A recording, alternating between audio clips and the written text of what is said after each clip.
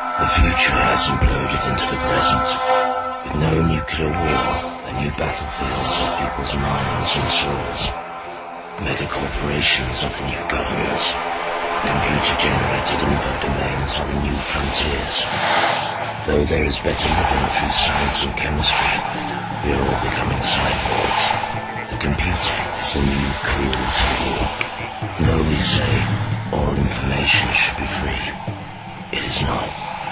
Information is power and currency of the virtual world we inhabit. So mistrust authority. Cyberpunks are the true rebels. Cyberculture is coming in under the radar of ordinary society. An unholy alliance of the tech world and the world of organized dissent. Welcome to the Cyber Corporation. Cyberpunks.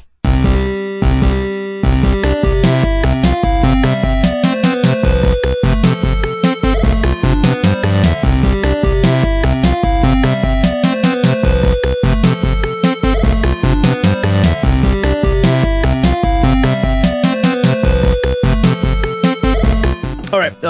Format for the show is I just figured it'd be fun to do a talk from just a chat with all of us, recapping the year. I definitely want to spend a lot of time thinking about the year. Yeah, that sounds like a fantastic time. Things learned from and survived by, and fun. It's kind of a thing where it's like, given some of the things that I've seen, it's almost like watching. If you remember, if anybody saw like the John Oliver show and they did an entire filmed presentation production number about the end of 2016 where they actually literally did light a sign that said 2016 on fire inside of a dumpster. And I remember that. Yeah, and so it's one of those things that's kind of like free flowing recap. Covering whatever any particular topics you wanted to cover. I mean, I wrote down some little notes saying stuff like oh Jesus, when will it end? Not next year, that's for sure. Yeah, topics like Bernie and Nevada and unemployment and lockdown. Yep, and don't want to talk about that. Crumpled hopes and hanging out outside for the first time. Hanging out a lot outside for the first time in years. You've been living, and also games, movies, TV, The Uprising, Tear Gas, and recommending the latest Bully album. So, well, you've given up the game on the Bully album. Now we know. Now people don't have to listen to the end for our recommendation, or at least for your recommendation. Right? Yeah, I'm sorry. It's like how at a certain point, to call back to a previous author we've covered a lot, at a certain year, you notice how Stephen King would start really doing extremely dark foreshadowing at the end of certain chapters just to have a dramatic chapter break where it's it would be the last time that this person would draw breath in the state of New Hampshire, but they didn't know it yet, or something like that. He didn't know it, but shit was about to get real fucked up. Right. Only in a Maine accent. I cannot believe they remade The Stand now. I can believe it. I can believe it too, but it just feels really ill-timed. Is this the third The Stand? Wait, you can't beat Rob Lowe. Yeah, I was going to say, when was the miniseries? I'm trying to remember when the second one was. The 90s, I think. Wasn't there a Sci-Fi Channel one? Yeah, more than likely, because you had the one from the original one. The big one was ABC, because that was when they were still doing their Stephen King miniseries, because that aired the same month that The Crow came out and that I graduated high school. So I have big high school attachments to both The Crow and The Stand, but I can't remember when the second one came out. I've never seen any of those. I actually read the book, and I thought it was a wet hot turd. Personally, I don't understand what all the fuss is about. It's funny because it's a recurring theme on the podcast that we have talked about this. I read books. I'm not going to apologize for it. I mean, I read the book too, and I enjoyed it. But it's also, like you said, it's a pretty shitty book. But it really falls apart at the end, and I'm not sure why I needed to hear that much about a dude jerking off and coming on his stomach, but I guess that's what people were into in the what was it? When was that book written? The 70s. Cocaine is a hell of a drug. Very late 70s, and then self-love was a very important new movement that didn't really get its due. Yeah. It's a weaponized strain of influenza, which kind of hits a little bit different now. I thought it was funny that they cast in the new version they cast Whoopi Goldberg as the old mother. What's her name? Oh yeah, just Mother, isn't it? One more time. Isn't it just Mother?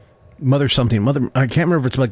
Oh, McKendry would know, but she's not here. Right. Mother Abigail. Mother Abigail. Yeah, I'm kind of curious. The good survivors of the Caps and Chips flag, and also claims to be a prophet of God. She is 108 years old. Randall Flagg, if you are free, call me on Thursday. I'm ready to go to Las Vegas and die. How much? I'm kind of curious to see. I will say I am curious to see how much Mother Abigail's affect will be a lot like Guinan's. Mm-hmm. Related question: how come? Why did they write Guinan to be a better counselor for the ship than like Troy was, even though that was her a stated ostensible reason for being there? Because bartenders always do the therapy that your therapist can't actually give you. That's the answer. Thank you. Okay, that does it. I have a competing theory. What's that? Mm-hmm. Because Diana Troy was conventionally hot, and Whoopi Goldberg, while attractive, I don't think it had the same sort of mass market appeal. So they were able to actually treat her like a human being and have her have meaningful conversations with Picard. She didn't have to do jazzercise. Yeah. She didn't have to be a being whose entire existence revolves around feelings. Isn't that her whole thing, basically? Yeah, I mean, the Betazoids, that also helps. That's their race. They just are empaths, right? Like, they feel everything. I've got a Jacobin article brewing for the unwokeness of Star Trek Next Generation. I don't know. I think that's a pretty amazing concept. I'm just reminded of, how Voyager had an empath that was, or Betazoid that was a serial killer, but played by Brad Dourif. It was amazing. That sounds pretty cool. I didn't know he had. I mean, I'm not surprised he had a cameo on that, but I didn't know they actually cast him on that. He was a recurring character, and he had a redemption arc. I think that was pretty cool. How does that work? Wow, that actually seems worth. Making Voyager worth watching now. Seeing as how God. Oh my God, have you not watched the whole thing? Voyager, I'm sorry. no. Did you say he was a serial killer? Well, he was a sociopath. So he was like a Betazoid, but he actually didn't feel anything himself. He just felt other people's feelings, and then he had the urge to kill people, and he gave into it one day, and Tuvok finds out. And it's a whole thing. It's really good. It's a really good subplot. I have studied violence for over 100 years. Studying it and knowing it are two different things, aren't they? It's attractive, isn't it? Attractive?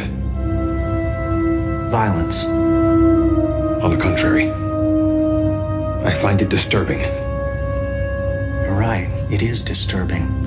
Never knowing when that impulse may come, or whether or not you can control it when it does. You live on the edge of every moment, and yet, in its own way, violence is attractive too. Maybe because it doesn't require logic. Perhaps that's why it's so liberating. Ironic, isn't it? That I can share with you of all people what I have hidden from everyone all my life.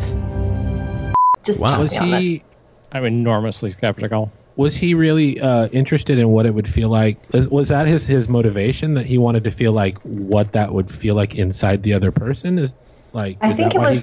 Yeah, it was a combination of that and just having this overwhelming urge just to see how that would. Yeah, how would that feel? But trust me, I was very high when I watched that show, so don't ask me for and it was also a few years ago, but I just remembered really enjoying it because it was terrifying. Because Betazoids have those completely black eyes. If you ever noticed, Michelle plays, Deanna Troy's mom. Yeah. What's her face? And every time I look at her, I get really just unsettled because of the fact that her, there's just all pupil, right? There's no iris. It's just black eyes. I just don't like. Anyway, but when you put that on a sociopath character, and also Brad Dourif, horror genius. It is uncanny, and watch it high. Yeah, I'm still waiting for the Majel Barrett Roddenberry, like standard voice for everything from like, sat nav to Siri to whatever like intelligent assistant you have. And there isn't an app for that yet. Before she passed, they did record like a full set of. Oops, someone is making biscuits. Did record. He's kind of technically masturbating, so I'm going to stop him real quick. That's an interesting way to do it. That's Brad Dourif. Yeah. Worm Tongue. Sorry. Worm Tongue, or that guy is a terrific. Or Peter actor. Peter DeVries. Chucky. Yeah, the Chucky, or the evil Mentat from Dune. Also the very if you ever see the Stephen King adaptation of Graveyard Shift, the film, he is very obviously like the bad person, the bad guy. They only could afford, because it was such a cheap production, they could probably only afford him for like one day. So all his scenes are like shot in like a single set away and he never interacts with any of the other cast. And they kind of cut back to him, emoting and talking to like one other cast member, but that's it. It's Graveyard Shift is not the best Stephen King film, although it has one of the most realistic depictions of blue collar working class life on film that I have seen. And you are listening to Giving the Mic to the Wrong Person. I am your host Jeremy. Going to butt in here 30 minutes plus after we have started to introduce everybody. This is our attempt at a shambolic 2020 recap. Going around the room, everybody who I am staring at screens on the monitor, can you please introduce yourself to the viewing audience? All right, I'll go first. I'm Garrett. I've been on here before. I'll be playing the role of Jeffrey Toobin. That's kind of an old joke now, but we don't get together very often, so I got to make it. I'm glad that you kept it for all the time. I appreciate that quite a bit. Oh, well, you're welcome. I'm so glad. I've been on here before, of course, too, but it's been a while. Thanks for having me on, Jeremy. You got it. And? I'm Jacob. I'm the one with all the good opinions. Yeah. And No. No. Somebody's wrong about The Stand, and we're going to figure out who. Yeah, on a hard-hitting episode. Stand is trash. I'm sorry. Okay. I'm kind of curious about how they will how hard will they swing at trying to recreate the opening shot of the 90s ABC miniseries backed by Blue Oyster Cult, which is like one of the main things that anybody who actually saw the original broadcast remembers. And if you actually go back now and try to watch, like, I think some of the streaming versions of it, because they didn't secure the music rights, actually they cut that song out, and so it doesn't fucking work. So it must be Don't Fear the Reaper, right? You got it. Okay. Of course. Right. It's a tight song. I stand by that song. It's a jam. It's a bop. I love it. You know what else is a fucking jam I heard not long ago? Fucking Radar Love. And then my buddy said it's the best song ever while it's on. And I was like, yes, that's probably the way to put it. It is definitely of that era of like, post Doors, post the early prog, post Moody Blues, but definitely like that same kind of era that would like lead into like Radio Birdman doing songs like Descent into the Maelstrom or The Man with the Golden Helmet, which are both like 7-8 minutes or so. Well, anyway, I stand by Radar Love. That is all. I'm listening to it right now. I cede the rest of my time. I don't care for it. We don't get together at all. That's okay. Yeah, this is not working for me. Yeah. Pretty good drumming, but done by, but I just something about, hello Kitty, something about just the fact that the band who made it was a Swedish band, I think, named Golden Earring. Terrible name. Absolutely terrible name. I mean, at least, Sigur Rós put up, kind of like, set the way of realizing if you're going to name yourself for some kind of like, maybe a slightly more than quotidian noun or quotidian object, call yourself that, but only in your home language, but not in English. It's almost like naming your kid an English noun. It's like, no, name your kid a noun after like in German or Hebrew or Japanese, but not in English. And hope they never go to a country where that's the Yeah. spoken language. That's true. I never knew my name was Stepstool in German until I actually went to Germany. It was a very painful thing that my parents did to me.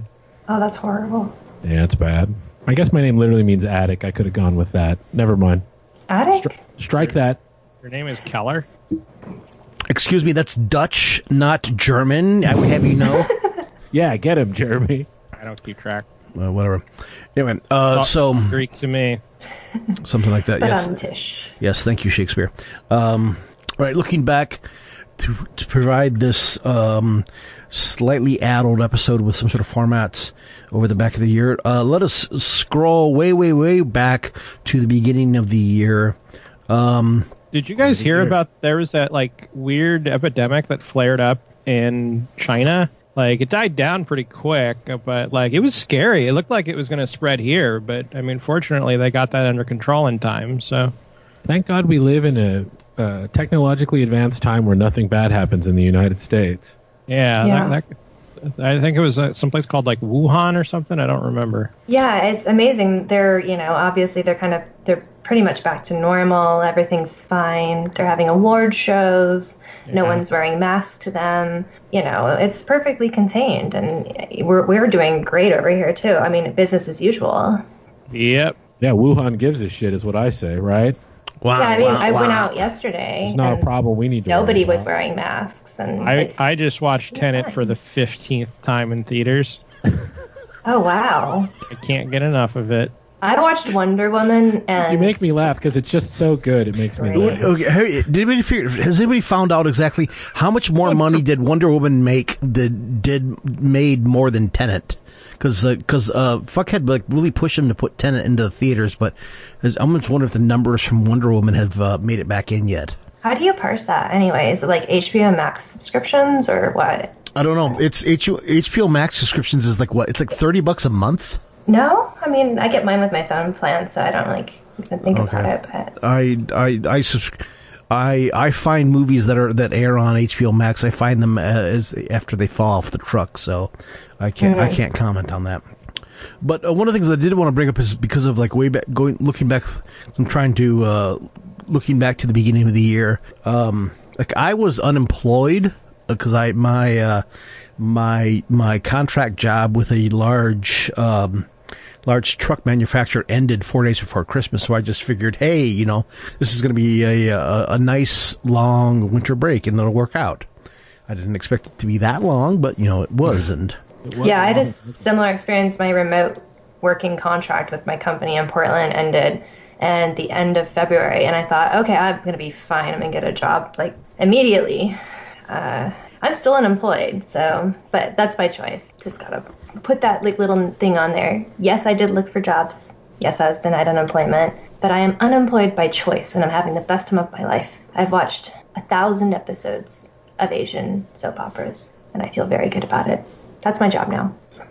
all right. You certainly have an expertise about something I have no clue about, and we should come back and do a whole episode about this Someday. But I will Someday. not take over this conversation like I did before, and I apologize for any listeners from that time period who had to listen to me talk about Asian dramas, because I'm not going to do it on this podcast. But I will talk about macrame. I've learned macrame too. Only if you can macrame yourself up an owl that like sits on the entryway of relatives' houses for about 40 I'm working on that years. next, actually. Hello. I just got a book. Yep. Oh, Hello. I have Mac. a visitor. Hey. What is that? Is that food? I want food. It's macaroons, if you can. I want a believe it. macaroon. Oh my goodness. I'll put one in the mail for each of you. Thank you, honey. Oh yeah. Is it macaroons or macaron? Like, Runes. Macaroon. Long O. I think Okay. these are runes, and roans are the little.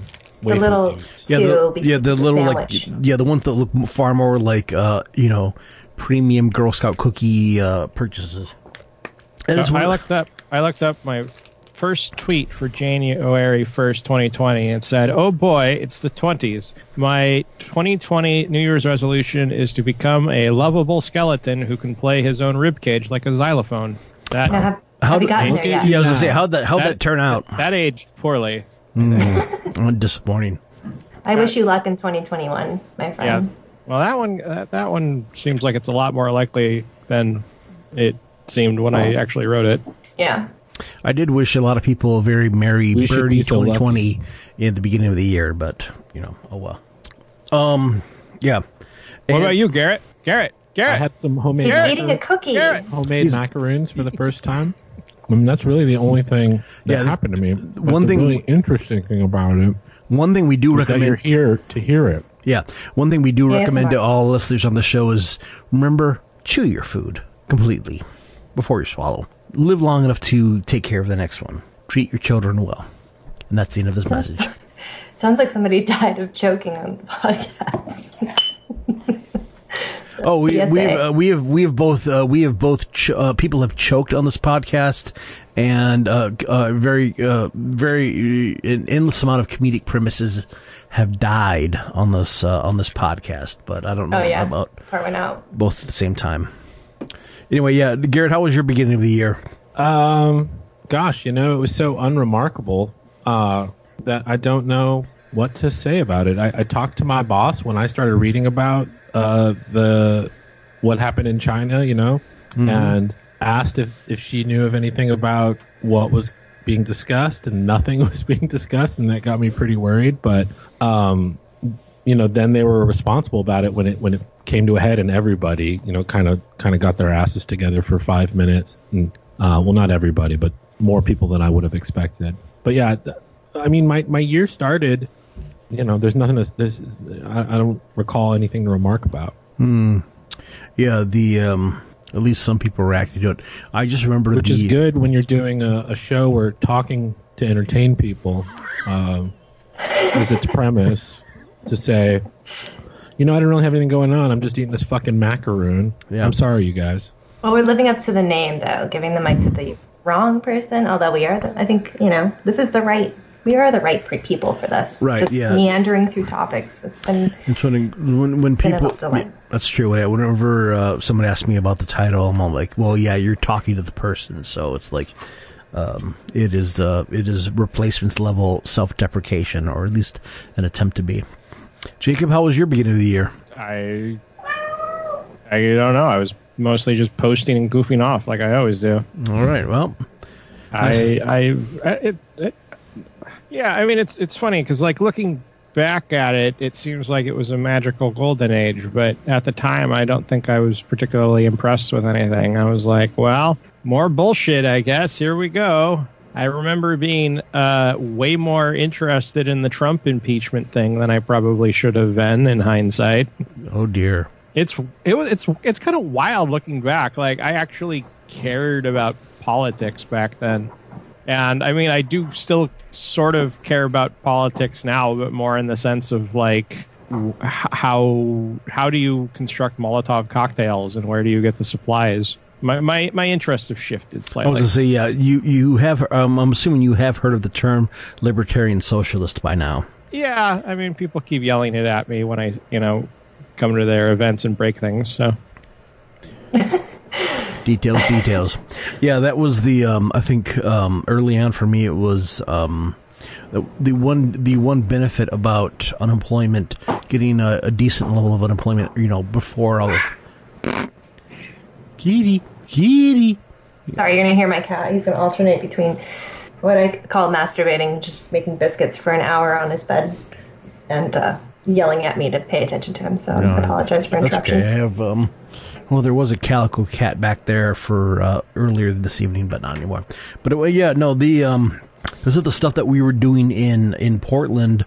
I think we were still canvassing and doing stuff for a couple local candidates. Well, the two local candidates that we interviewed on the show, but also I can remember February got really interesting because. There was two reasons. One, there was because of Washington's primary, there was the very, very early Bernie rally up in Tacoma, and so I'm like, hey, it's I can. It's like it's on a weird random Monday, but it's like I got decent appointment. I got a car and I can travel, and a couple. I think maybe one of you have met Garrett. You've probably met John. You remember John? John, who is like the horror movie, who has like horror movie tattoos and horror movie posters, who is a friend of like Devin and Justin. Yes. He's been doing a lot of like a lot of his own like local like activist work, and he was like, yeah, I'll head up with you. So John and myself headed up to that, what turned out to be the only PAC Northwest Bernie rally back in Tacoma in mid-February, which had anybody realized exactly how much the the virus was probably circulating through people, probably wouldn't have happened. But nobody knew by then, so oh well. Oh, that's a fun one. What's your last big sort of pre-COVID social event memory? I am somewhat delighted and humiliated to report that the last movie that I saw in theaters was Birds of Prey. That was mine too, actually. I think. Nice. Yeah, because I went and saw that. Well, actually, I kind of saw that like right when it started. Sounds horrible, but I had come out of. No, I remember like at the time I was like, I don't know when I'm going to be able to watch a movie again, and I want to watch this movie. So yeah, when I sneak in under the wire and. Oh, is that the one about Harley Quinn? Yes. Company? Okay. I unironically enjoyed that movie, but mostly because I have this thing for Mary Elizabeth Winstead that can't be talked about without going into deep detail about my psyche. But especially in that movie because she wears like these tracksuits, like a crop top. It's just, yeah. Yeah, you saw. I watched it for the plot. You saw Death Proof and Scott Pilgrim a few too many times, or? Yep, exactly. Exactly. What about you, Garrett? Did I see Birds of Prey? I'm not sure I understand what the question is. No, what's your last big pre-COVID socializing memory? Oh, fuck. I don't even know. I'm sorry to say that. It was probably a gig I played. You'll have to give me a moment. Have you done any, like, remote gigs? I've done a couple. They're funky, so they're not any fun. And, like the first one made a little bit of money, and then each succeeding one just is, I don't even know if anyone's watching, so... I've been working on just playing better, like trying to improve my chops and get my lower register. I really didn't realize how much I'd let it go, so I'm trying to get that back. So it's just it's a rebuilding year, if you will. So anyway, I don't remember. I'm sorry. Whatever it was, I was stoned. It's been 1,000 years. It's okay. Yeah, it's this interminable purgatory. But I wish I could remember, because it would be at least one thing that happened near the end of the year, but I can't. Which is why I'm good at being on a podcast. Indeed, yeah. That is one thing. Is like this is going to be an entire lost year for many reasons. Also, I am remembering someone posting the fact that two ironic cheers that I guess depending on when you clicked on it, Amazon had completely sold out of microphones for a certain podcasting type. And people are like, "Oh God, we are not in hell, but we are going to be in hell. We're going to be inundated with all the normies." Oh yeah, it's going to be like the Matrix, but everyone just has their own podcast and they're just sitting around talking to themselves. And with government will steal our nutrients. Yeah, and with less interesting hairstyles, right. But with the same amount of weird cheap sunglasses. Sorry, I'm really tickled by that. That's okay. Opening up a Zoom call with your mom and suddenly there's an advertisement for Casper mattresses or whatever. Yeah, that's great. That too. It's like Stamps.com. Yeah, it's like, why wasn't this scene in Johnny Mnemonic, or even yeah? But Dad, I'm glad that we got to have this call to catch up too. And I was wondering if you need to catch up on any of your mailings. That's why I use Stamps.com to send everything. Yeah, live reads for Quip toothbrushes in the middle of whatever, which apparently like fucking Ben Shapiro actually did in his little like right wing pro-lifer march. Shit, I think it was like January of last year. Like he was like doing a speech or whatever, and at one point, because he was also, of course, taping his podcast or taping all, filming it for his podcast. In the middle of his speech, it really does go into a live read for Quip toothbrushes, which is always the. Oh, I thought you were gonna say it was for his like brain power pills or whatever. No, he hasn't gotten to that point yet, but give him 2 years and he'll probably get there. I object to them being called brain power pills because they're also good for your dick. I thought, yeah, isn't it like that kind of like the unspoken thing is that the they're for unspoken? I'm dicks? sorry. Yeah, I was gonna say, well, hey, one way or the other, it's always larger head. So there you go. Oh, no. One of the last things that I did do in a mass crowd was Ben Shapiro like trying to seduce somebody. Hey, no.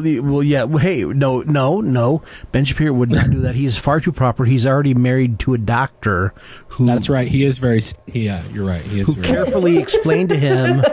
Clarify that WAP. That WAP was a medical. Was a medical problem for certain women, and that was bad. And so Ben, being a good boy, I forgot about that. Or I can't remember how the original language goes, but it's if you were on the internet a couple months ago, you definitely saw it. But it's like yeah, my wife, she said that it's like that amount of moisture is a problem. Yeah, and for some reason I talk like Rich. Is Little. he like a 30s gangster? What the fuck is happening? Is it Edward G. Robinson? Yeah. Well, no, he's about as nasal, but he doesn't go yeah. He's not quite as Chief Wimby. We'll work on it. Yeah, you can play that role. I think I can do Abby if I work hard enough at it. How'd that become a thing anyway? The trad wife thirst tweets all the time, and I'm like, what the hell is wrong with you people? Because she deliberately leaned into the trad wife, Orthodox OnlyFans crowd, which is why she always would post full body photos of herself in a kitchen, but also bare feet that are tastefully modest. Yeah. Wait, seriously? Yes, seriously. Yeah, tastefully and exposed. It helps to remember the Shapiro family. This generation of the Shapiro family was raised by like a screenwriter and a conductor. It was two long Los Angeles boomer, high status Jewish people who raised their kids. Yeah, who raised their kids with reactionary high standards, and so Ben Shapiro originally wanted to be a screenwriter. They've interviewed him about it too, and he's like, I wrote a couple scripts, and but they weren't that popular. And oh yeah, I've read some of his book. Yeah, you see, yeah, we're writing scripts around here. No one asks questions. He was like a bear or something like that, right? It would be fun if he adopted a full-on, mid-Atlantic accent. Looking back over because I just realized going through in chronological order doesn't really make sense, because once you hit mid-March, the rest of the year kind of becomes somewhat the same-ish for a lot of people. And except for, does anyone want to give any commentary or feelings about the uprising, which did kind of help break up that kind of what was an interminable May? You mean my post-pandemic social events? There you go. Mm-hmm. I watched a few of those. Thank you. You kept me up until 3 or 4 in the morning. It's live stream update that, and also of course, what's his name? Robert, the guy that did all the live streams, or does all the live streams. Robert Evans. Robert Evans, yes. Mm-hmm. Who even put out his own, helped write and narrate a podcast about the Portland uprising, just called Uprising, which is worthwhile if you. A little on the nose. Yeah, it's a little on the nose, but it's also it's a thing with I listened to a few episodes and realized, oh shit, I can't listen to this because it's some of the stuff it's I might have paid a little bit too much attention to in real time, so it's why would I, as Pee Wee Herman once said, Dottie, I don't need to, I don't need to watch it. I lived it. Or whatever he says at the end of the film. Jacob, anyway, please go ahead.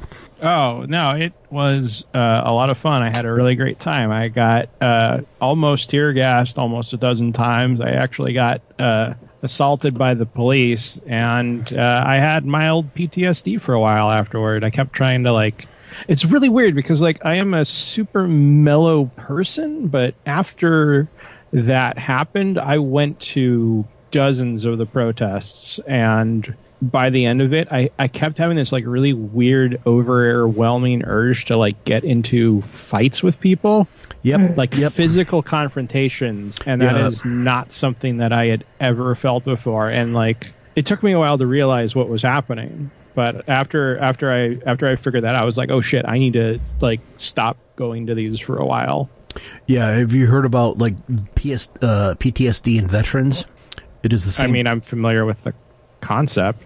Battle fatigue, yeah. Well, yeah, but yeah, one of the things is that because adrenaline is that state can be, I don't want to say like literally addictive, but like at least rather addictive to the point where like folks who get it, and people were actually warning about this like very early on. It's like, yeah, this this state that you can get into where the blood is pumping and all sorts of shit happening, and then it's like some people can become so attracted and addicted to that they will want to like instigate shit just to get into that that high level of danger, and therein danger lies. Right, that's what Hurt Locker was basically about, right? Like the chase of that high and how they can't acclimate afterwards, and yeah. Right, whether it was a good or a bad movie is up to y'all to decide, but that's what it was about. I never actually saw it.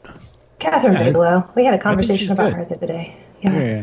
Point Break, baby. Mm-hmm. I always forget that she directed that movie, and I love that movie. I was talking to Jacob about Strange Days, because I think that needs to be revisited in general. Oh, yeah. It was revisited in Ready Player 2. Yeah. Specifically because we were playing Cyberpunk, but... yeah. I do need to play that. Two things about Catherine. No, you don't. No. I'm gonna give an anti-recommendation later, but sneak preview, no, you don't. Oh, rats. Catherine Bigelow did, when they, two films of note, well, more than two films, but when Strange Days came out, it was sophomore year on campus, and so many they because they were trying to raise some sort of like attention about it or whatever, so they did early screenings of it to undergrads without telling them. Well, this was the era before content warnings. Yeah. So more than a few students had a bit of a problem like going into this film. Had more of a problem with this film that had some extremely, I don't want to say triggering because that's a loaded term, but definitely like contentious scenes without anybody getting warned in advance. Yeah, for anybody that's unfamiliar with the film, it is about literally people selling people's experiences that they can basically on a disc that they can put into their brain. I think it's a mini disc in the film. It's really funny. Amazing cast. It's like Ralph Fiennes and Angela Bassett. But like there is, of course, a scene. It's like a stuff film that happens, and it's very graphic and weird and horrible. And if you're not comfortable with that, like a lot of people aren't, obviously, then it's very visceral. And it's done really well because it's all like, it's shot with like a camera first person POV, yeah. But I mean, it was rated R, so people should have known going in. I don't know. Got an R rating.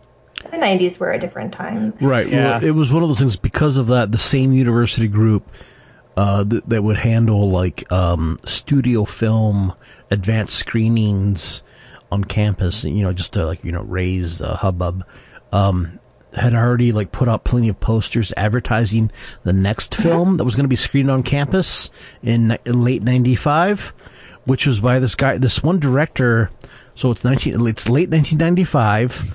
And there's this one director named Paul Verhoeven putting out a particular film right after Strange Days that had gotten a lot of problems because of it is extremely triggering and questioning content. And so they covered, if you remember the film poster for that film, again, Paul Verhoeven, 1995. It's not Basic Instinct. It's not Starship Troopers. Not Starship Troopers. No, it's before that. Are you talking about that really specific one with Isabella Rossellini? Is it the one where they get horny from car crashes? That is Cronenberg. That's Cronenberg, dude. That's not Verhoeven. That's Cronenberg. Yeah. That's a year later. But you're pretty people kind of run together for me. Well, dude, Verhoeven is Dutch. Cronenberg is Canadian. Yeah, so, basically the same thing. Basically the same thing. Well, it's the same thing. Ask any Canadian, they'll tell you. And although I will say it is extremely funny to watch because Cronenberger's he will happily act in any like Canadian like either genre B film or like television show. So it's like watch or if you watch Jason X, which was shot in Toronto, I think, or outside of Toronto, he shows up in it because why not? Right. The Verhoeven movie that came out in 1995 is Showgirls. Yeah, Showgirls is the film that they... I don't think that's it, No, though. it's it. And I will get into the story of Showgirls when I get back. I need to go use the restroom really quick, and I will... Let us take a break. Tea break.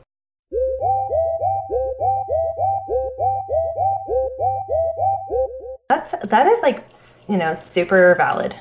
How are you enjoy being in relationships and games? I was to say, how are you a video game Volcel? Well, I mean, like I don't mind. He just doesn't want to fuck. Yeah, I mean, like I just want to be friends. Like I'm totally up for whatever in real life, but in a video game, I mean, I think part of it is just the fact that I don't see a lot of very strong writing for romantic stories in video games. Mm-hmm. But I mean, I don't know. It's just like there's something weird and creepy about it to me. I just don't enjoy like trying to smash in a video game. And that's the other thing is that it's usually trying to smash. Like I can't have meaningful, like emotional relationships with people in video games, and if I do, they're usually, platonic. So right. I mean, I felt mine was really emotional. I even went and read fan fiction after it. Like I was like I don't know why, but I just was invested. So yeah, everybody's different. You did the whole Dragon Age. I am playing Dragon Age right now. Yeah, I revisited that with one of the top lore nerds of that game. I shall say, my friend Chelsea. That's intense. Yeah. I mean, I'm not knocking people who are into that, but like for me personally, and I think it's just a question of like I haven't found the right game for it yet. But it's just, We'll find you. We'll find your match. I mean, the right game for that is New Vegas. But anyway, no, I think I got really.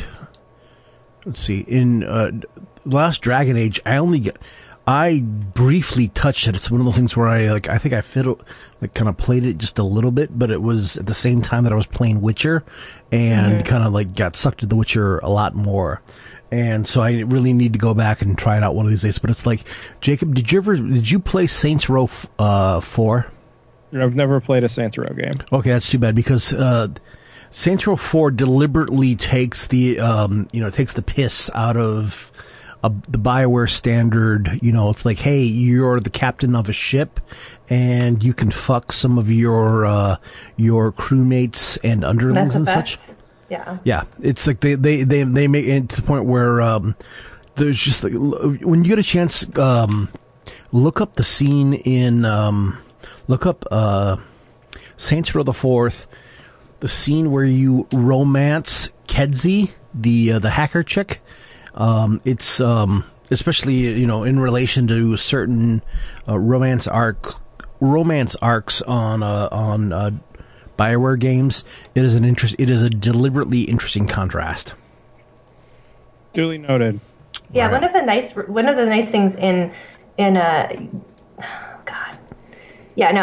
would say that I'm glad that they are remaking Mass Effect or retooling Mass Effect because I'm going to finally play that game because all of my friends have always gone the romance option with Garrus.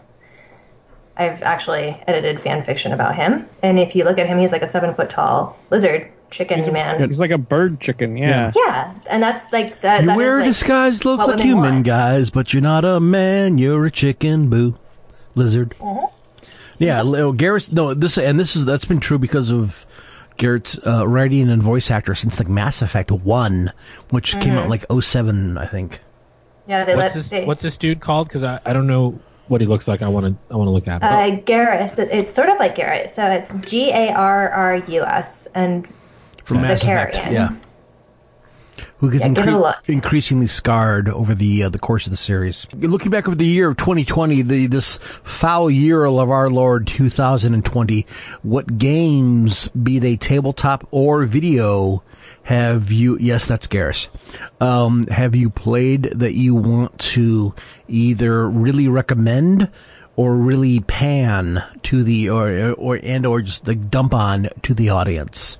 Oh yeah, that's fantastic. Why don't we talk about the Last of Us 2 discourse? That certainly wasn't scarring. Wait, that happened this year? I thought that was like 100 years ago. That was this year. Oh, God. I remember because they pushed it. They pushed the release date back because of the pandemic, and then they were like, shit, this isn't going to work," and they just gave up. And then they released it, and everybody got extremely mad. Was it at that game? What was the main instigator of the what was the pretense of the anger? Abby's arms were too big to be realistic, or whatever her name is. Yeah. Yeah. Also, there's a trans character, and they were very mad because it was getting this political correctness was getting shoved in their faces, shoved down their throats. Yeah, the most. Animal Crossing, New Horizons. Yeah. God, that was a distant dream. Yeah, I would say it's the as an example of how weird and strange and I guess overstimulated this year was from all sorts of sides. Yes.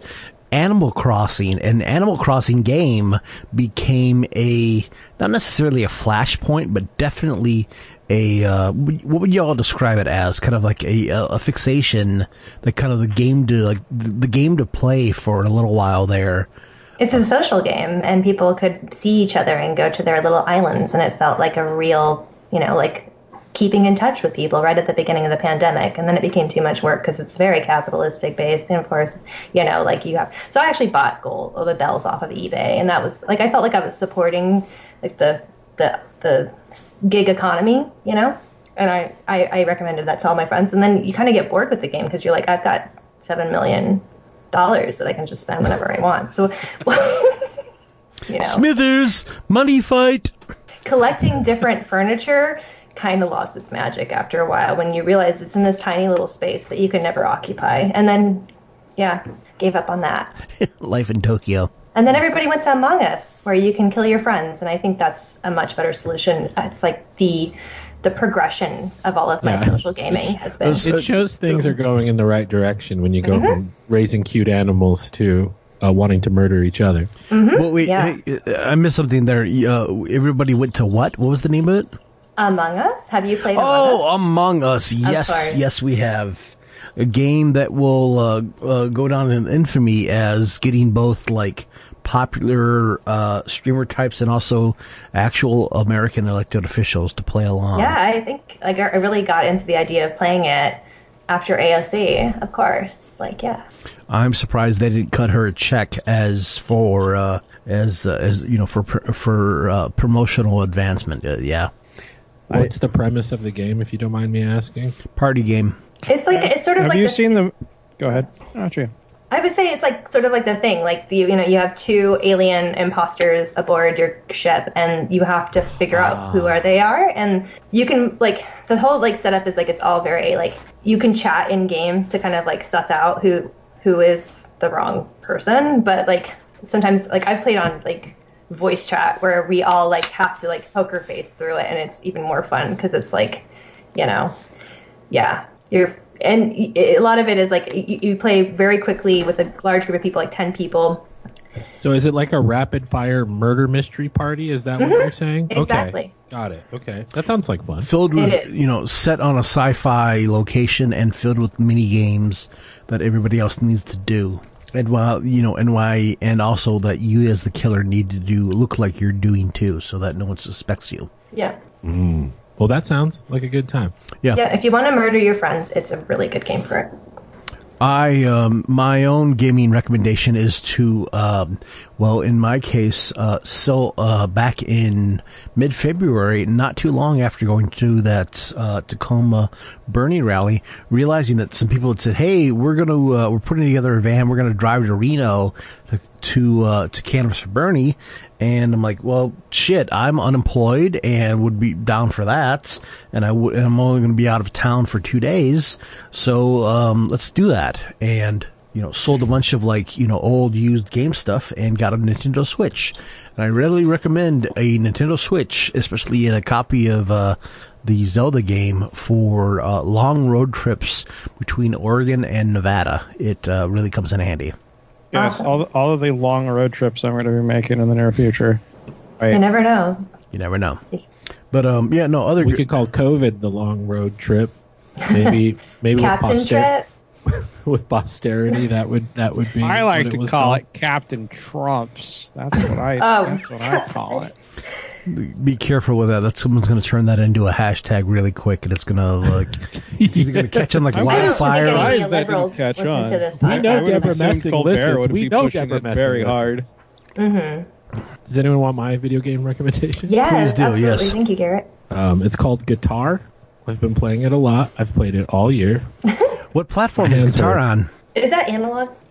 It's old fashioned. Yeah, it's hard to explain. I'll have to. I could send you a book or something about it. Oh yeah, wait, there's web pages I could probably send you about it. I've looked it up before. It's like A B C D C D E C, right? And then yeah, it's like a long code. It's like the Contra code, but you just do it the whole time. Yeah. Yeah, you just never stop doing it. It's not fun for everybody. The Contra code is actually an interesting description of I can never remember his name. Was it YV Malmsteen? Yngwie Malmsteen shredding on guitar for 5 minutes in the middle of a random song, just doing that code on a. I had him on vinyl when I lived in Phoenix, and we just put that shit on and just annoyed the shit out of the people. He's so good, and it's so soulless. You know what I mean? It's so soulless. But don't you realize? You really want to listen to a guy shred? No. Yeah, I was gonna say because nothing but shred, nothing but he's not going to do anything else. He's just going to play every note as fast as possible, and people buy that. Lots of it.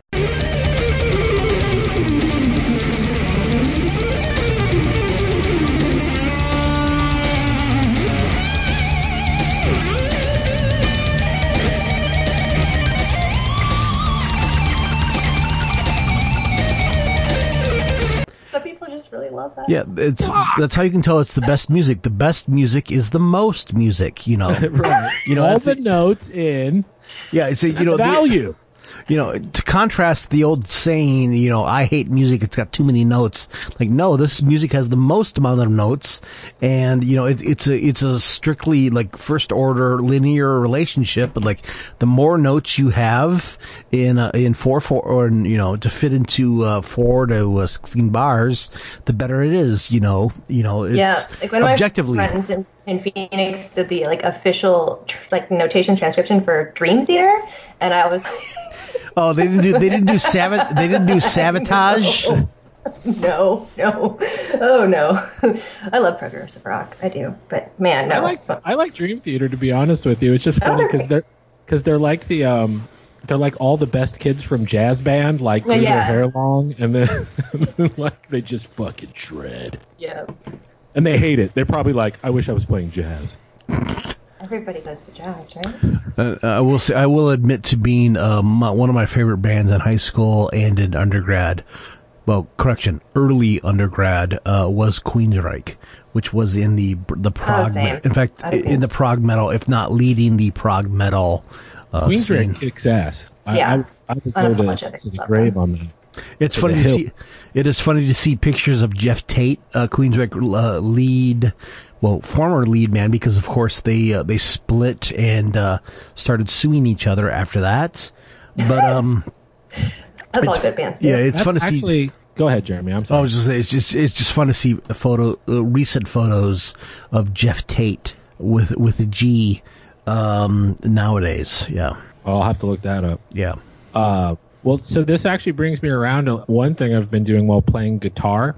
I load up my favorite songs from back in the day, like Last in Line by Dio. Mm-hmm. And I have my own little folk version now of Last in Line by Ronnie James Dio. And that's confusing. Sure. It's having a blast with it. It's like I'm doing some Van Halen, and so it's so ridiculous. That's amazing. Rest in peace, Eddie Van Halen. Another lost someday I'll musical loss on the internet of this year. Sorry, Come on, Feel the Noise. That's another song I've been working on. So I guess maybe I'm going to leave this country music thing. I don't know. We'll see. We'll see what 2021 brings. It just feels transgressive. It's amazing. You can take folk to the next level.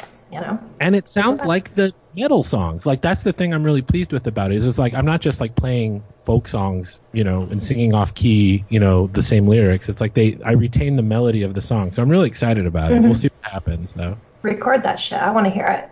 One day. I hate recording, so I have to wait till I can be with people again, and then they can record me for me. Yeah. So I'll tell you years in the future. I might not make it, you guys. So yeah. Although speaking of not making it, one of the things about this year was trying to go because many of us are, well, the majority of us are based in Portland, so we had year-round entertainment or engagement in this thing. It really was going downtown to be part of the at a certain point during the summer, and as someone pointed out, while expanded unemployment was still going on, the crowd size was much larger, and when expanded unemployment went off, everything kind of went down. But it was something about going downtown and being part of the out of the crowd in downtown Portland and getting it's getting crowd munitions either like fired at you and or like dispersants or is that a word, dispersants? I can't remember. Whatever. Yeah, dispersals. Yeah, dispersals. Like, fired at you, and then realizing that, hey, by the way, you jerks did not realize the fact that there's a massive, east to west wind that kicks up in Portland at night, and so the wind would, just blow everything away immediately, and everybody would laugh. So that was that's one of the. Well, they did smoke. They did smoke in my neighborhood because the police, the Union Building is like probably 500 feet away from where I live, and true, way up in North Portland, yeah. And the first night they did tear gas, and it was blowing into people's houses. It was fucking hot that night. You know what I mean? Like fucking bullshit. But evidently they got them to tear that down or to knock that off. And yeah, we would expect it every night, and we haven't heard it, of course, for months now. But there was protests almost every week. Yeah, I think it says a lot about this year that, like, one of my happiest memories and the thing that I just cherish most fondly is the video of the mayor of my city getting just, like, absolutely fucking blasted with tear gas. And I just look at that and I just smile and I hug myself with joy. Single tear of joy. As Robert Evans screams, "Do you like it, Ted?" Yes, of course, yeah. Cherry on the icing, yes. Yeah, I was like a block away from that.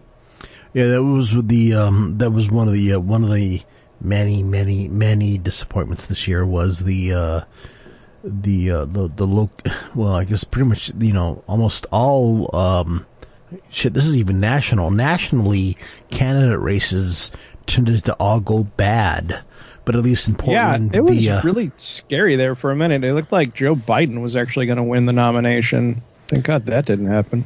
It's I guess it was there were dark times, but it was at least in Multnomah County and Portland, a lot of the measures did pass, so that helped. Even if a lot of the candidate elections didn't go quite so well. I was in Portland for election night, and it was my first experience.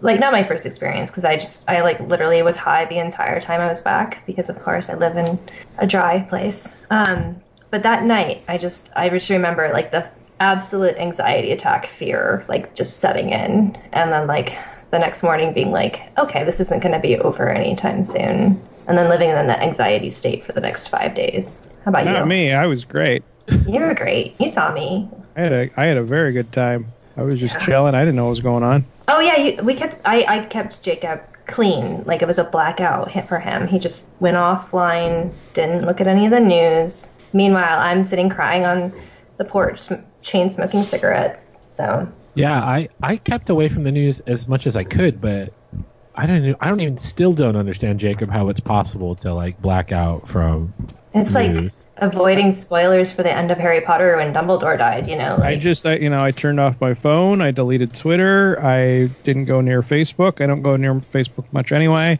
And I just set my phone to do not disturb. Like, if you weren't on my immediate close contact list, you were not getting in touch with me. I did, and it was like, I am going to be making some big changes for 2021. Like, same.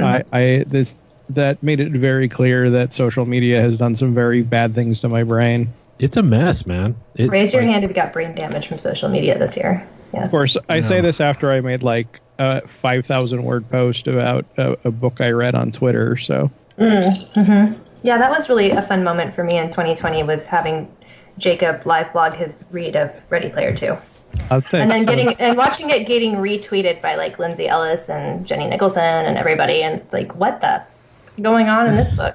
It's a very entertaining book. I was gonna say, yeah, if you get a chance, check out the podcast that was pretty much started just to episodically rip into Ready Player One, hosted by a Mike Nelson and Connor from Riff Tracks, called 372 365 pages or something like that. 372 pages. Yes.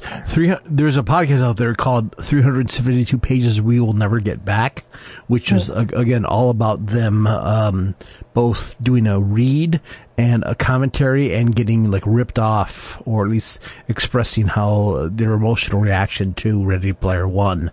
And it has continued through the years, and they've reviewed and read through many bad books, and they're doing it again, and it is hilarious because somehow in the intervening years, Ernest Cline's writing has gotten more goony, like after the money and the fame and the, I guess, girls, and got I would say drugs. Is it like Glee season 2, Jeremy?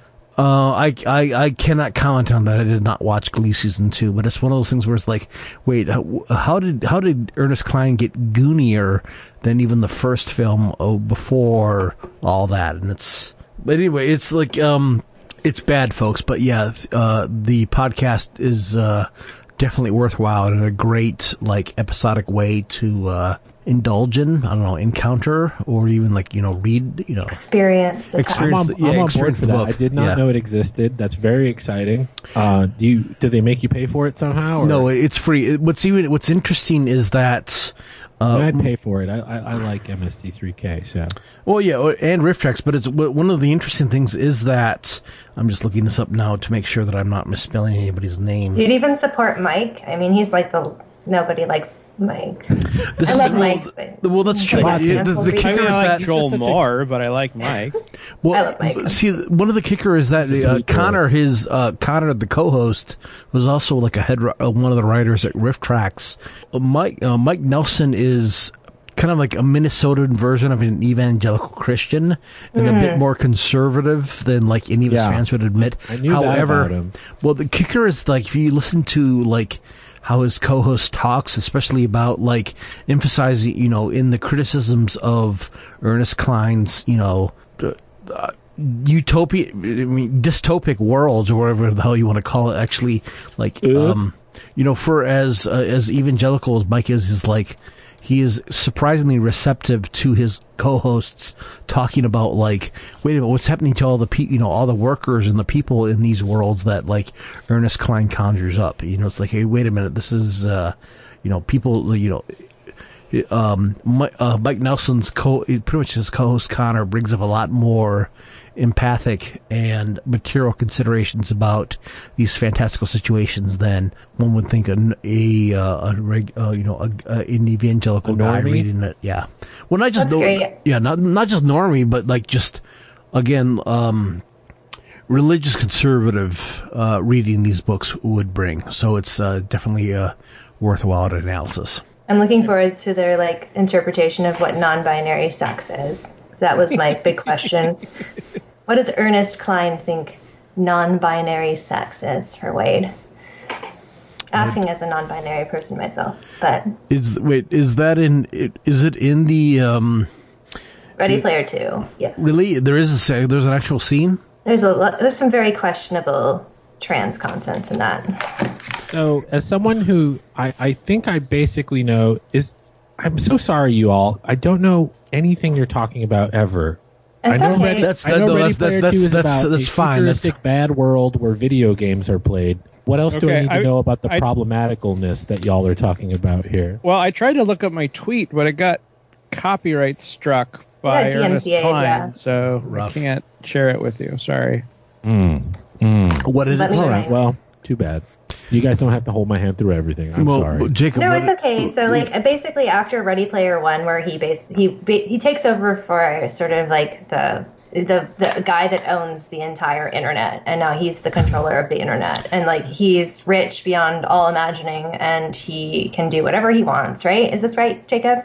And yeah, that sounds right. Yeah, the original person he takes over from was so much Willy Wonka that the people wanted to cast fucking Gene Wilder in the role of the inventor, except that Gene Wilder was pretty much just said fuck this and also died before production started. So yeah, Gene Wilder would never have signed up for that. He probably would have spit in their face. One hopes. But yeah, he decides to have all these different experiences, and he learns about gender by his virtual reality world that he owns and inhabits. He can be anybody and do anybody that he wants. And he's like, yeah, I had non-binary sex. And again, I don't know what that means. I have to jump in here. Yeah. Because he actually doesn't have non-binary sex. He doesn't? Does he get close? Here we go. So they have Strange Days style technology that they can use to record experiences. And so he goes through and explores them. And it says, I stopped when I reached a series of files with names like sexmf.oni, sexff.oni, and sex non-binary.oni. So he discovered Usenet. Yeah. Yeah. I wasn't ready for any of that. I was still really truly, madly, deeply in love with Samantha, and I was still reeling from losing my virginity to her just a few days earlier. I didn't want to be unfaithful to her. I figured that cheating was cheating, whether it was live or it was Memorex. Yeah. It's pretty intimidating when you come across a file that says sex FF. It's very scary. Oh, scary. Again, it's just I don't know. It's like the fact that he made this a part of a plot point of so we need to give this guy a wedgie, right? I want to drown him in the toilet. That's it. Well, not just that, but a wedgie enough that he coughs up several million that we can reappropriate to better means. But yeah. Well, that kind of nerd's got a money belt on him. That's all I know. I would assume that with the kind of money that he's made, though, he probably has actual military drones protecting him 24/7 too. So yeah, he's got a bunker. Did you know that you can rent a section of the Pentagon for a year if you make as much money as I do? Well, you can.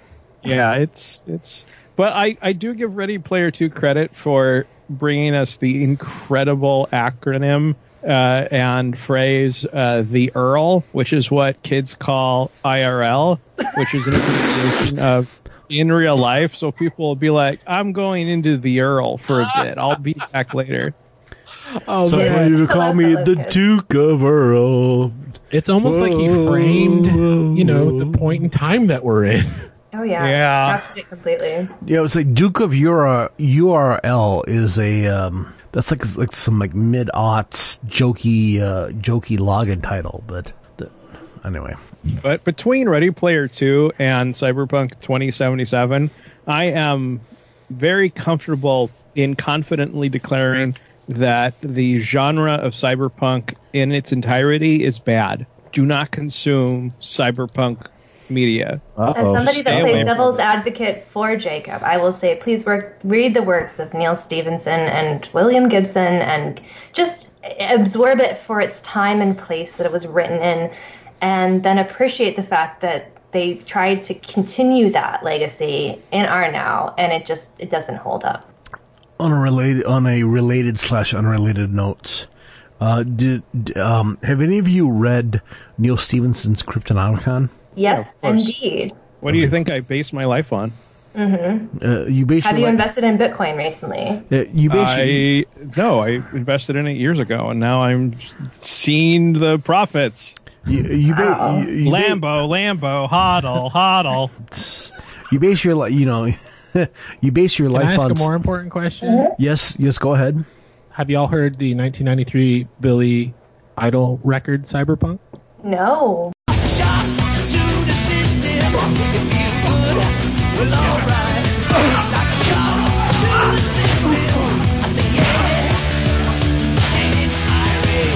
Yes, well, I've seen it, and I remember because it was released to like Record Town and other mall record shops, not in CD form, but with an attached 3.5 diskette that you could put into your computer to see, a multimedia production. Oh, all 2 megs of it or whatever? Oh, less than that, 1.44.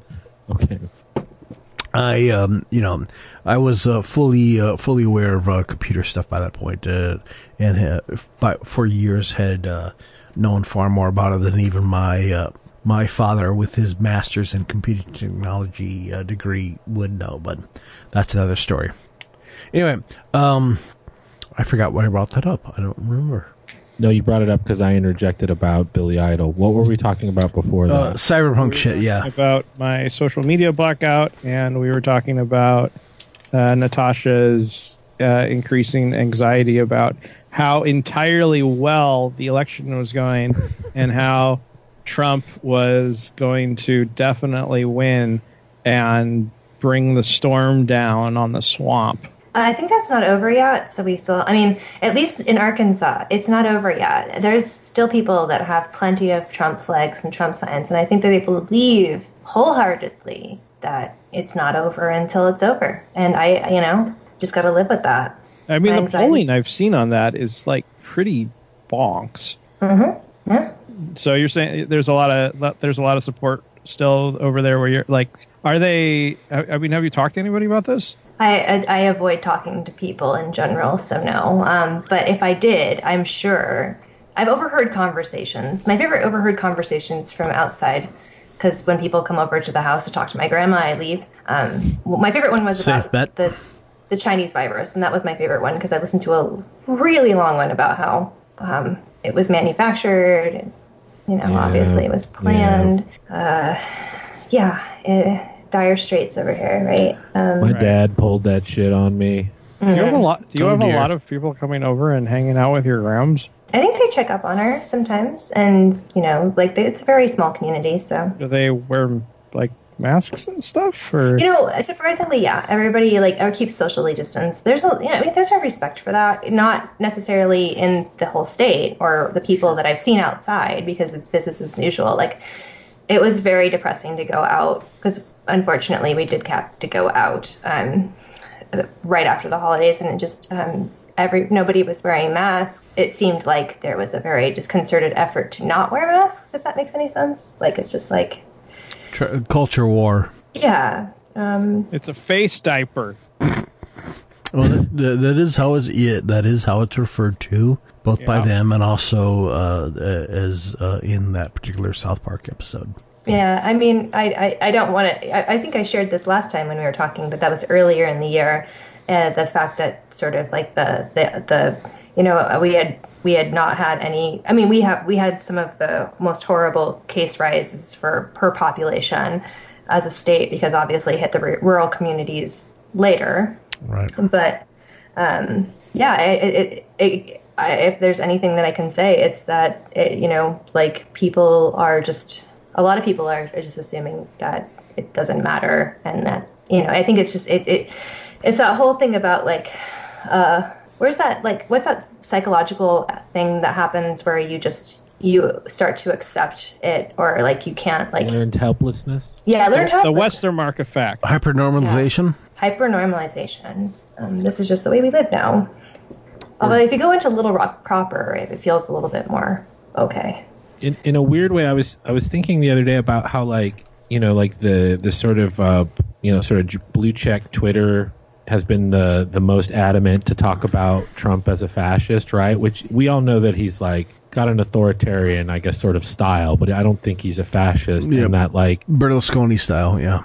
Yeah, you're like, so those people now that, the people that are, awful where you live and where everybody lives, to some degree, like they literally can own the libs by calling themselves a fascist. And that, like, we're like on that. Sorry, this is something I'm thinking about. No, it's really true. Right. So we're going to like probably literally have a time pretty soon where people are going to start calling themselves fascists to own the libs, and good times, right?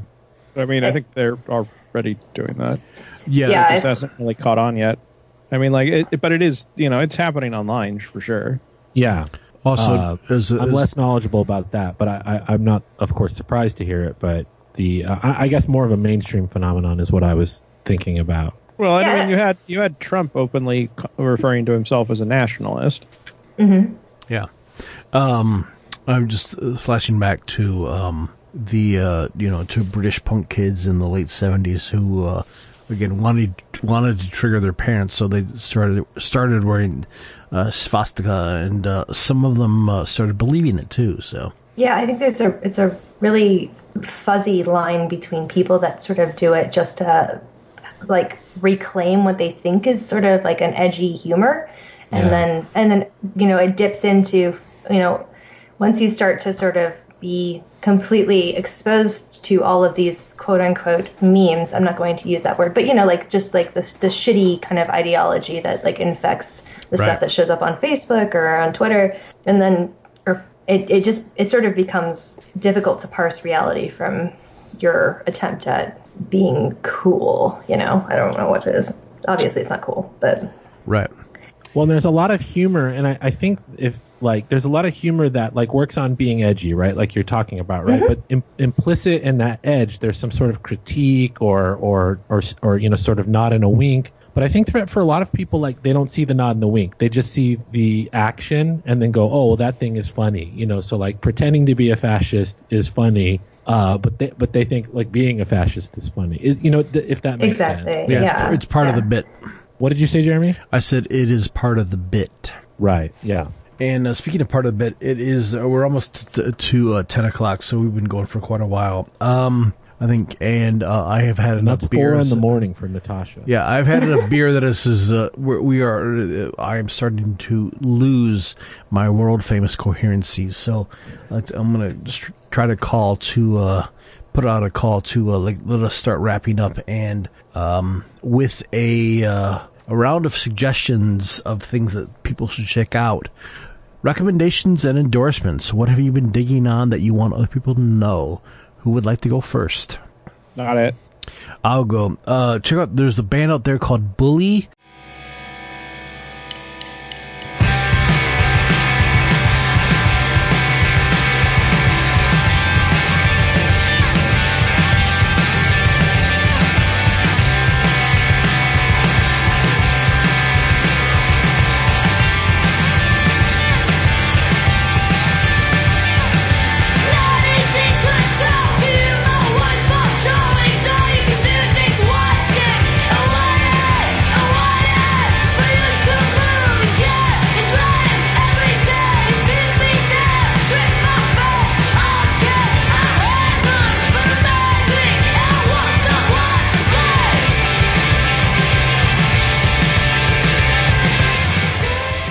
Put out, which has become effectively a one-woman show, like her and whoever she can get to play with her.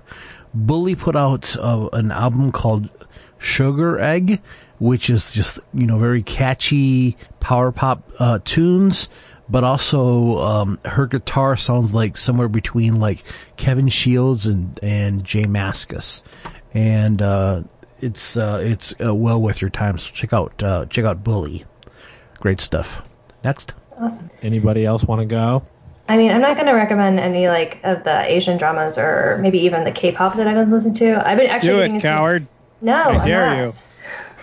On Netflix, you can watch. No, I have a list a mile long. You can go to my Twitter and just see my shame.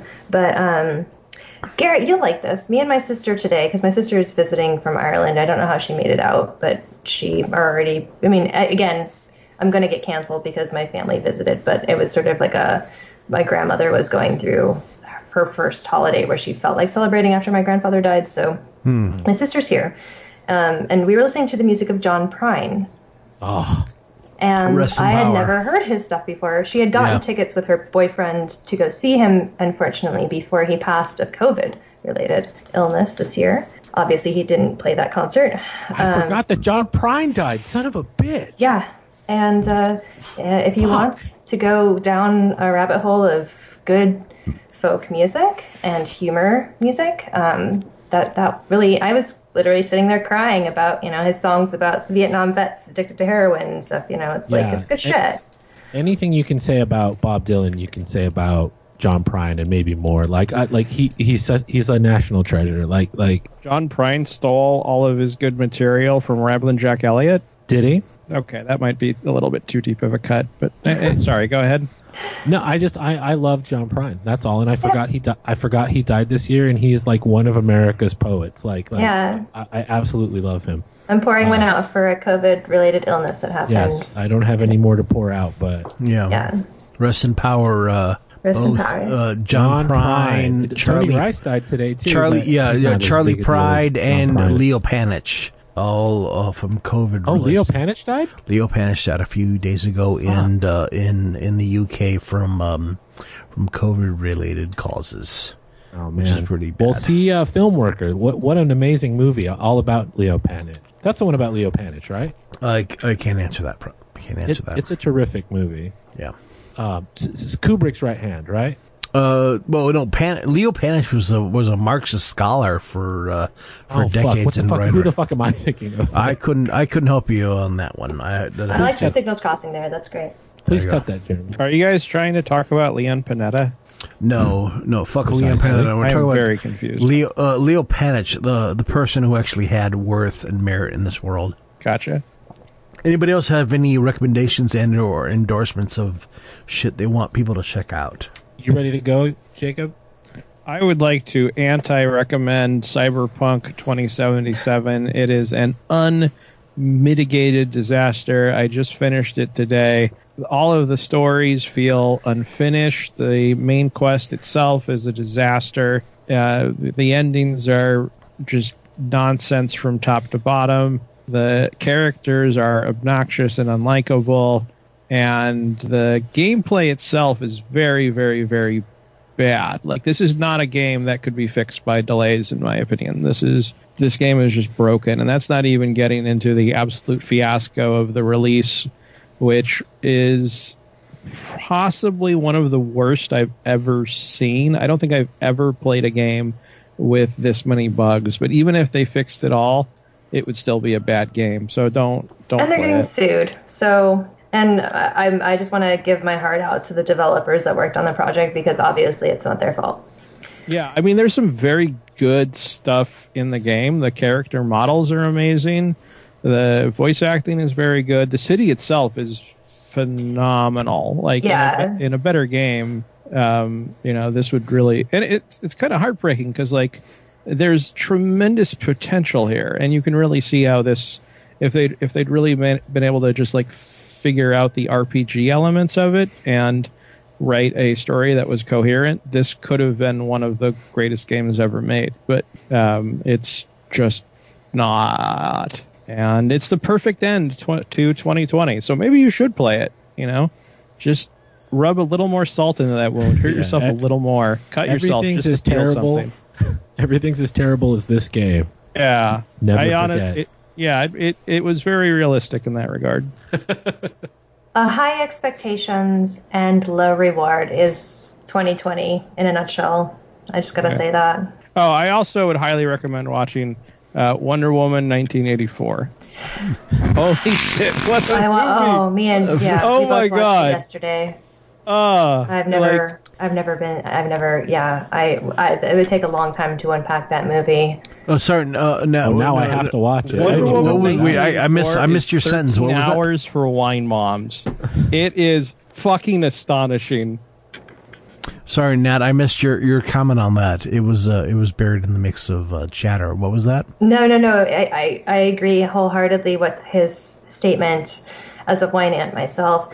But mostly, it's just I really feel like, I think Scott Snyder on Twitter said it perfectly, or not Scott Snyder, Scott, sorry. Scott Snyder is a DC writer who would probably be watching what he posted very closely. I'm sorry, I've got all my signals crossed tonight because it's midnight. But Film Twitter was like, okay, so superhero movies hit different when you're watching them and able to tweet your friends about it while you're watching on HBO Max on your stupid television, which I did. And boy, howdy, that is so true. I think I would have tolerated it better if I had seen it in a theater and had to pay to see it. This movie, I watched the ending again because my sister fell asleep during it. And the poorly done Trump analogy, as Jacob pointed out, using Pedro Pascal of all people, my fave, my love. Who's crushing it? Crushing it. He did such an amazing job, and I just want to give him all the props. Kristen Wiig did a good job too, for a poorly written character.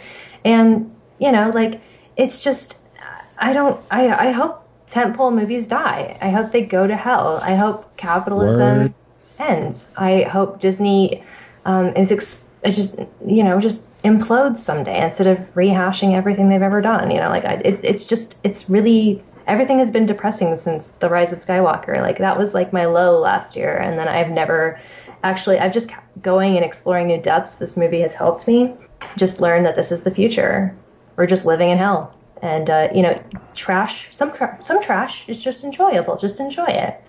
We don't need to have woke takes about it. This is my thing for 2021. I will unfollow anybody that has woke takes about shit because I love you and I think that there's great criticisms to be had. But there's nothing to be. It's trash, That room is pretty crowded. Yeah. Yeah. I you know what I find kind of unsettling about all of this though? I was actually looking at the release list for 2021. I didn't see anything on there I cared about, at all. Anything Dune. I was hyped about, anything I was interested in. Dune. I'm hey, I might watch that eventually when it comes out, but I wasn't excited for anything. Yeah. No. Dune, that's it. What do you I am excited what's about Dune. Coming out? So I don't know, as usual, what's coming out that you think you're supposed to be excited about, but aren't? Well, that's kind of my point. There isn't anything. I'll probably watch Black Widow eventually, but I'm not in any rush. I wasn't upset when it got delayed. Suicide Squad might be good. It might not be. I find James Gunn pretty uneven. Apparently there is a God damn it! I just lost the thought of the. Isn't Sam Raimi doing the next Doctor Strange film? Well, the first one was such an experience. I can't wait. I hate to say it, but I am going to watch the Disney Plus shitty fucking Marvel lineup of side characters nobody cared about, but I care about. I'll watch the Black Widow movie. I'll watch WandaVision. I'll watch Loki. And I'll hate every minute of it, but because there's no other content being injected into my eyeballs besides whatever is made up by the fucking complex, then, Yeah, but that's what I'm saying, though. You're going to watch it, but you're not exactly soy-facing about it. Right. I'm not going to be crying when Luke shows up with his lightsaber and kills a bunch of battle droids, that's for sure. To use the contemporary jargon, what I want to know is what do they think you're supposed to be soy-facing about and you're not? References, Easter eggs, nostalgia, everything that you wanted as a fan. Do you remember this? Do you remember this? Yeah, the Marvel TV shows, I think, have a lot of people pretty hyped. We'll see. I don't know. I will say I did like Mandalorian, so oh well. No, it's valid. I liked Mandalorian too. I think it's fun, but it's my heart and soul invested in it. And I've got friends that cover that podcast week to week, and I'm I couldn't bring myself to invest that. Once the Frog Lady discourse happened, I just dropped the fuck off. There was I'm so I know. It's right just now. I just it's so beautiful. Yeah, so every cis white man out there making discourse about infertility is pretty shitty, okay? Like, don't do that. But also, Baby Yoda did not do genocide. That did not happen. I think we need to bring back, like, late 90s discourse where it's like Maxim magazine, and we're all talking about how the frog lady can just totally get it. Oh, great. That's where I think we should go. Let's get really raunchy with it. Yeah. All right. My 2021 goal is to be the most raunchy person. Do I get to recommend something, Jeremy? Oh, yeah. Go ahead. I'm sorry. No, it's okay. I thought Jeremy was about to wrap it up, and I just I am wrapping it up. Okay. Give me 2 seconds. Go for it. The 1978 Invasion of the Body Snatchers, finally saw it, loved it. And anything by the band XTC. And Jeremy, I want you to listen to the band XTC. They've never made a bad record, and they're both post-punk and sort of plenty of British culture stuff that you would Andy really Partridge, enjoy. yeah. Garrett, I just play. Oh wait, is that Nigel? Like that song? Great. Our son's a good boy, Nigel. Is it that one? No. We're all No, this is the drunk moment of the night. Making Plans for Nigel by XTC. We're only making plans for Nigel. We only want what's best for him. We're only making plans for Nigel. Nigel just needs that helping hand. I actually played that song for my little sister because she'd never heard it before, and I was like, you have to listen to this song. Yeah, they're excellent. They don't have a bad record as far as I know. I haven't listened to them all, but everyone I've listened to has been great. Mm-hmm. I'm just going to keep listening to like 2 Lana Del Rey songs on repeat. That's a good idea too. That's disappointing if John Darnielle has anything to say about it. Anyway, I think, wrapping everything up, does anybody have any final words or closing sentiments for this foul year of our Lord? I don't. It doesn't get better, but fuck it. Stick around anyway. Like, you probably want to see what happens next. Sure. Stare at Marx's economic and philosophic manuscripts of 1844 long enough, and things will start popping out to you. Just keep trying, friends. It's like a Magic Eye poster. Yeah, I'm finally reading theory, but in preparation for the fact that nobody's going to be paying attention to politics because they think Kamala and Biden are yes-queening in their way into. We're fucked. So pay attention. Enjoy your trash if you consume it like I do, and don't give too many fucks. And also just get outside. Go outside. Go outside. No, don't go outside. Go outside. I'm flipping that one. Don't go outside. Don't go outside with people around you. You live in the city. I live in where I can actually see stars. Okay. Yeah, that's fair. So, but definitely just breathe some fresh air and stop thinking about dumb takes on Twitter because it's over. It's done. Tumblr has taken over. We are going the way of the dinosaur. It is all over from here. Hopefully there'll be a new social media platform. Obviously not Parler. Yeah. Hopefully not. Yeah. Social security number. Yeah. And on that note, that's pretty much it for me. Again, good night, everybody. This is I have no more words for this fucking year, and that's it. Well, all right. It's like a sharp talk to the system. I say, yeah. Ain't it irate? Sharp to the system. It feels good. Well, all right. It's like a sharp talk to the system. I say, yeah. I say, yeah. I say, yeah. Come on, baby. Sharp to the system. Loud. Sharp to the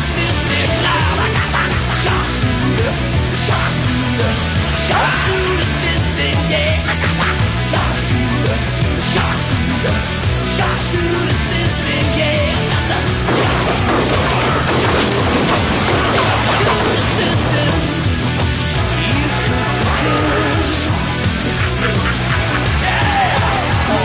I could be king.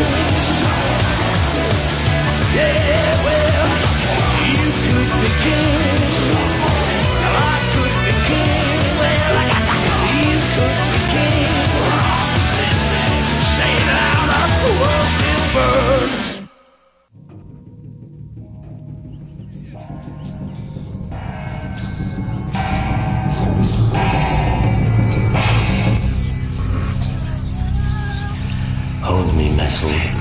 Hold me, love.